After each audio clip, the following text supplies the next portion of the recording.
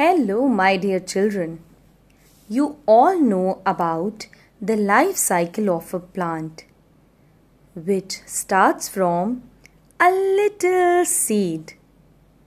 Today, let's learn a poem. Name of the poem is Little Brown Seed. Little brown seed, round and sound, here I put you in the ground.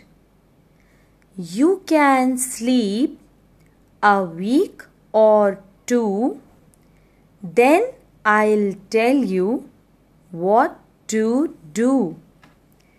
You must grow some downward roots, then some tiny upward shoots.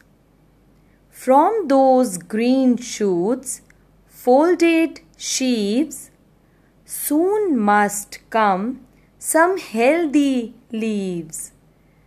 When the leaves have time to grow, next a bunch of buds must show.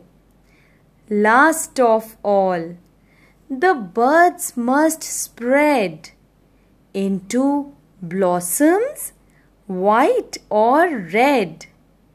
There, seed, I have done my best.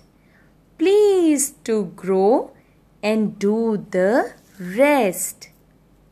So, my dear children, listen to the poem of Little Brown Seed and next time sing with me.